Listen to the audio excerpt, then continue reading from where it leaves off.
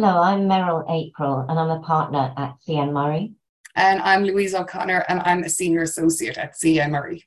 And we were talking just recently about hybrid working as we're moving into 2023, and the fact that it seems here to stay, despite the fact that COVID, we hope, is now receding into the rearview mirror. And one thing that really interested me about it was the Manpower Global Survey for the last quarter of 2022, because that's a global survey covering 40,000 employers, I think, over 41 countries. And it seems that across the world, everyone is wrestling with the fact that employees have strong bargaining power now. And even where there may be an economic downturn, maybe new employees find that they're not able to negotiate some of the amazing benefits they got during COVID, existing employees are not willing to give up those hard fought sort of benefits such as home working. And I saw one statistic or one case study, I guess, from that survey that said they had tried to introduce contracts where the home working was not guaranteed, and 75% of the employees refused to sign them. What kind of thing are you seeing, Louise, in this area? It's interesting. I think it's exactly like you said. I was looking at the Hayes Workplace Reality Guide for 2022, and they referred to an IBM survey done recently, which unsurprisingly was a global survey done of workers, and it found that approximately half said that in the future their strong preference was to work mainly from home. Again, it's not surprising, and this sort of preference for working from home, I think, is certainly not a new phenomenon. But obviously, the pandemic has accelerated and amplified that discussion. And I think it's, as you said, we're at the point where, in a sort of still a fairly candidate-driven market, this opportunity to work from home or hybrid working is not being seen as a benefit or an incentive for a lot of employees. They're seeing this as a core requirement for them. And so I think a lot of these candidates are taking the view that if this is not automatically a given that I will have this option for hybrid working, I'll go somewhere else and I'll find an employer that will give it to me. So in whatever form and to whatever extent, I think we can very safely say that hybrid working is here to stay. I think you're right. But one thing that really worries me about it is I'm not sure that employers have thought carefully enough about the discrimination issues that arise or could arise out of hybrid working. What are your thoughts on that?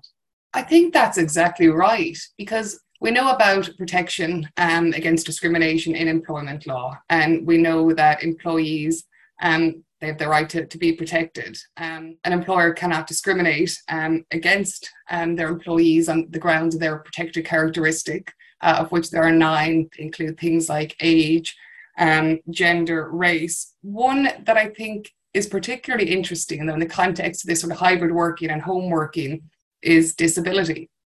If an employee is disabled, an employer must make a reasonable adjustment to help them to overcome that disadvantage that they have in work. Now, in some cases, that can be quite easy to see what that reasonable adjustment could look like. This could include things like having a ramp installed in the office for a wheelchair user, or perhaps you have an employee who's been off sick for a period and you allow them to make a phased return to work. I think that's sort of employers know, and they're fairly clued up on their obligations in that scenario. I think that's easier to see when you're in a physical office and you're seeing people every day. I think in talking about things like the pandemic, I wonder how would that work with, and we've seen it quite a bit, with employees with, say, long COVID, for example. Is long COVID considered as a disability? And if it is, what would reasonable adjustments look like in that context, do you think? That is such a great question because, as you say, we're seeing that. We're seeing employers wrestling with employees coming in saying they've got long COVID and citing all kinds of symptoms and problems that they're having in seeking to get back to full health. And there's very little guidance. So the EHRC were originally saying that they did not consider long COVID to be a disability because it's not mentioned, obviously, in the Act. You've got things like cancer, MS, HIV, clearly automatic disabilities. And then you've got some people with apparently very severe symptoms who are struggling in the workplace, but they may or may not have a disability. And the courts have only just started to wrestle with that. I really think we're going to see a lot more in 2023. But I think there were two first instance cases in Scotland, and the symptoms of the employees seemed fairly similar. But in one case, the employee was found to have a disability, and in the other case, they weren't. So that leaves employers struggling a bit to know how to treat people. So what do they then do about adjustments? How do they approach that issue? And I think what they need to focus on is that part of Section 20 that talks about provision, criterion, or practice. So not the ramp situation, but something where you're requiring someone to do something, and because of their long COVID symptoms, it's harder for them to comply with it. So home working is a really interesting one in that context, because is it a disadvantage to that person to work from home, or is it a disadvantage to force them into the office? And I don't think that's a straightforward question that's always going to be answered the same way. So first of all, the employer must identify that provision, that requirement. And secondly, they must then think about what reasonable steps they could take to remove the disadvantage, or at least lessen it. And there, the EHRC is saying, well, what you need to do is follow the current guidance. They haven't produced anything that you can go to a button and look up long COVID, but you've got sort of lists of reasonable adjustments that have been found in cases that have been decided in relation to other disabilities. So some of the things that you mentioned, such as working shorter hours, either for a short period or for a more prolonged period, taking additional rest breaks, maybe even if someone's saying, well, I've got brain fog, that's part of long COVID, I can't do very precise work, but I'm very happy to work on sort of longer projects where I've got time to check my work. You know, if that's someone working on something time critical, then maybe the employer needs to consider, can they afford to get someone else in to do that part of the job, or move some of those duties away to another employee? And one that I think is definitely relevant is if an employer is going to look at redundancy, and absence is going to be one of the criteria, they probably are going to have to say any absence that is identified as long COVID absence, we have to take out of the equation when we're looking at the number of absence days for the purposes of redundancy selection. So, yeah, I think it's one that's going to develop, but at the moment, the clear guidance is follow what's already there in relation to other disabilities. I think that's interesting, isn't it? Because obviously every individual is different, and every illness and or disability potentially is different. But we sort of know with some of the illnesses you mentioned, some of the potential symptoms that people may have. I think there's a bit of an unknown, obviously, with long COVID, and the medical community are still learning about this. It's a new thing. So I think it's very difficult for employers to be sort of mindful of potential symptoms here. As we say, these things are just developing, and we hear things like brain fog and fatigue, but I think it is a real unknown for them. And I think it is about, as you say, following the established guidance that's there in relation to other disabilities, checking in with occupational health, checking in with the employee regularly, checking in with their doctors, having the circle, and sort of trying to navigate this uncertain terrain. Exactly. It's you've hit on it. It's that medical evidence, isn't it, that's important. And whilst I suppose disability discrimination might be an obvious problem for employers looking at hybrid working, it may not be the only form of discrimination at play here. And I wondered whether something like race discrimination is also an issue in this context. What do you think? Well, it's interesting, isn't it? Because we were discussing this recently. And so obviously race is another protected characteristic under the Equality Act. And so race can include somebody's colour, their citizenship, or their ethnic or national origin. And it's this last one that has been a little bit interesting, ethnic or national origin, because there's been a few cases quite recently which related to the fact pattern related to someone's accent. And there's two particular cases that were broadly similar, an employee complaining that their manager had mocked their accent.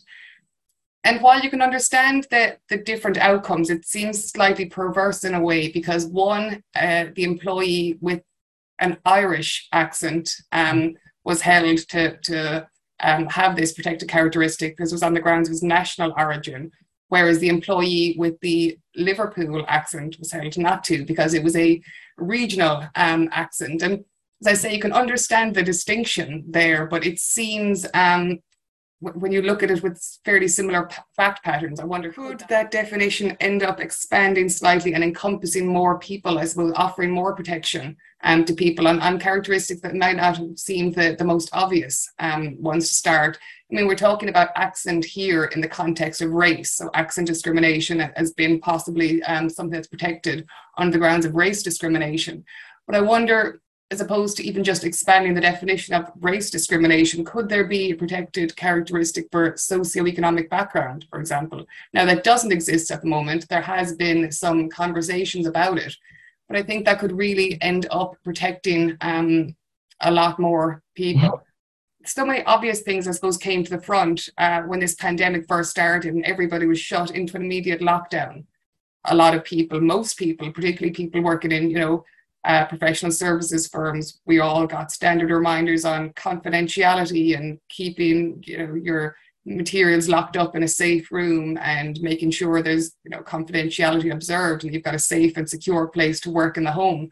You think, well, what happened to people who couldn't do that? What happened to somebody who was living in a share house? What happened to somebody who had a share room? What if somebody didn't have somewhere to go? And obviously there was very little options at that time. And I wonder what employers can do going forward to ensure that in this hybrid working situation, that people from certain socioeconomic backgrounds are not disadvantaged further. Yeah, I think that's a real challenge, isn't it, for hybrid working? Because that isn't going to go away. There are going to be people who maybe moved a long way out of Manchester or London because it was where they could afford, and now it would simply be unaffordable to travel into work. Or they may have taken on caring responsibilities and have other responsibilities that means that they're relying now on working from home at least part of the time. So I think, again, if you're developing a policy as an employer, you're going to have to go back to that legal framework of the PCP. And it's fairly obvious that the provision or requirement is going to be something around core days, number of days in the office, and you need to have a view on it. But in forming that view, you need to think, is everybody that I want to employ going to be able to comply with that? And if not, what would be a reasonable step to take to adjust to their particular circumstances? And as you say, it's not yet a legal requirement, but in a battle for talent and for the people that you want to keep, you're going to have to think about those things as an employer.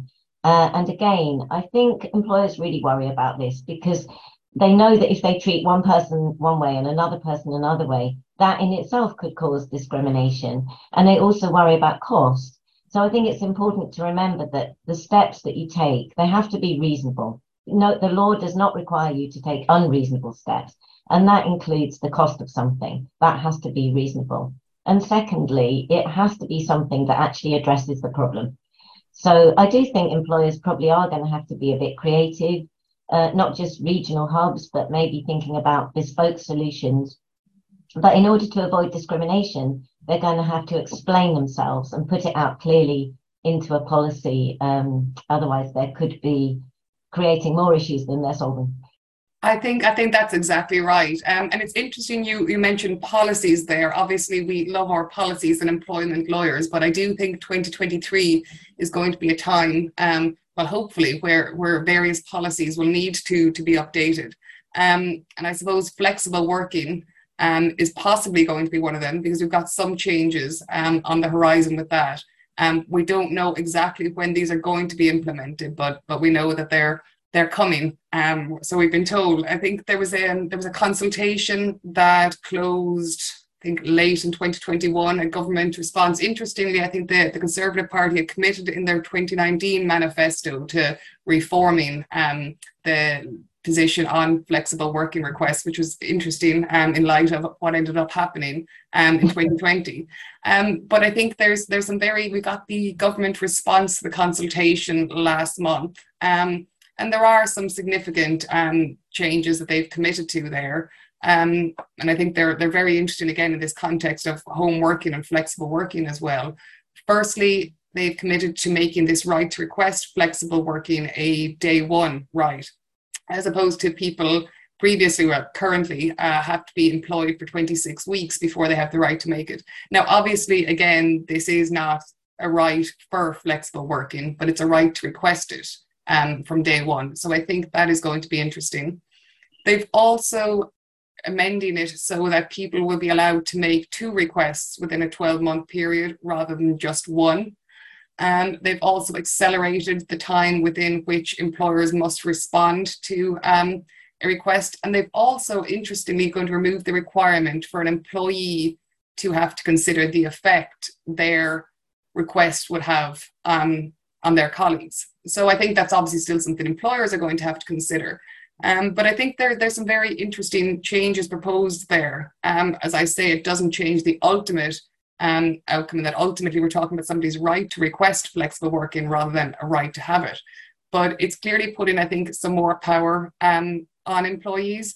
And I do think ultimately it's for the employer to consider whether, this will be reasonable, and if not, why not? And, could they make this work? But I think they're really going to have to consider each one on their merits here. And they're going to have to think beyond the things they would have said a few years ago. I think genuinely meaning it, but that wouldn't work. Work at home just wouldn't work for our company. It just wouldn't work because we all have to be in an office together. And that's not going to cut it now, is it? That sort of thing. It's like, well, we know that it can be done. It's not to say that an employer will have to accede to every flexible working request, but I think they're really going to have to think about their reasons for refusing it, or thinking whether they actually need to refuse it at all, or whether this is something that could work. I agree with all of that. So really, sex discrimination to add to our list of potential discrimination hazards with hybrid working. But to conclude, I think I just want to make 2 points, really. One goes back to that point on the hybrid work policy. I think it's not going to be so easy as employers just sending a memo to HR saying, can you just update the hybrid work policy for 2023? And you probably better roll it out and do a bit of training because it's here to stay. That is not going to wash. People's hybrid work policy must reflect their strategy, which means, of course, you must have a strategy for hybrid work. And every single employer is going to need that. Even if as an employer you say, I'm the employer that is not going to allow any remote working. I want everybody in the office 5 days a week, all the time, just like we had pre-pandemic, unless there's an emergency. You still need to set out that strategy. And then you need your policy to align with the strategy. And to bear in mind that once you set your policy, that's going to impact your culture. So strategy, culture, and policy are sort of triumvirate that go together. Secondly, just to say on long COVID, treat it as a disability. Follow the EHRC guidance, and you can't go wrong until we have further guidance, perhaps from the EHRC or cases. I think that's really sensible. I suppose if I just could conclude with maybe a few tips, and these are things that we're sort of seeing all the time. Today it is an evolving sort of process that's happened very quickly. And I think employers are just trying to work out their best practice at the moment. And it's a case of, as you say, I suppose, working out what their strategy is and what they want from their employees. And if their model is to allow some part of hybrid working, it's making that work for everybody, working for the people who are in the office on certain days and working for the people who are out of the office on certain days. And it's trying to maintain, I suppose, a bit of some cohesiveness amongst their employees. So it's things like, if there's going to be training offered, if ideally, again, you spoke about core days. It would be nice if things like that could happen on a core day when everyone's in the office. If not, you'd like it ideally to take place in person, but also take place virtually and being streamed to people. If that's not possible, maybe these things could be recorded so that people can catch up with them afterwards. I think it's things like ensuring that people have equal access to, say, management, to managers, to supervision, to guidance, to assistance, whether they're in the actual office or whether they're working from home, that they have the same options for things like career progression, that they don't feel that they've been ignored or sidelined because they're not in the physical office. And I suppose, I think that one that comes up a lot, a very minor one, but it's the dreaded phenomenon of employers saying, are you going to work tomorrow? Say, no, I'm going to the office tomorrow. So things like that. Let's remember, people are working. They have been working the whole time, and it's, I suppose we're all learning, but it's reframing our language a little bit on things sometimes. I love that point. Language is so important, isn't it? I think we're going to have to leave it there, but thanks so much for sharing your thoughts. And as we go into 2023 further and things develop, we'd love to hear other people's thoughts and ideas and comments. Or if you have any questions, please feel free to contact either Louise or myself. We really would be delighted to hear from you. Thank you.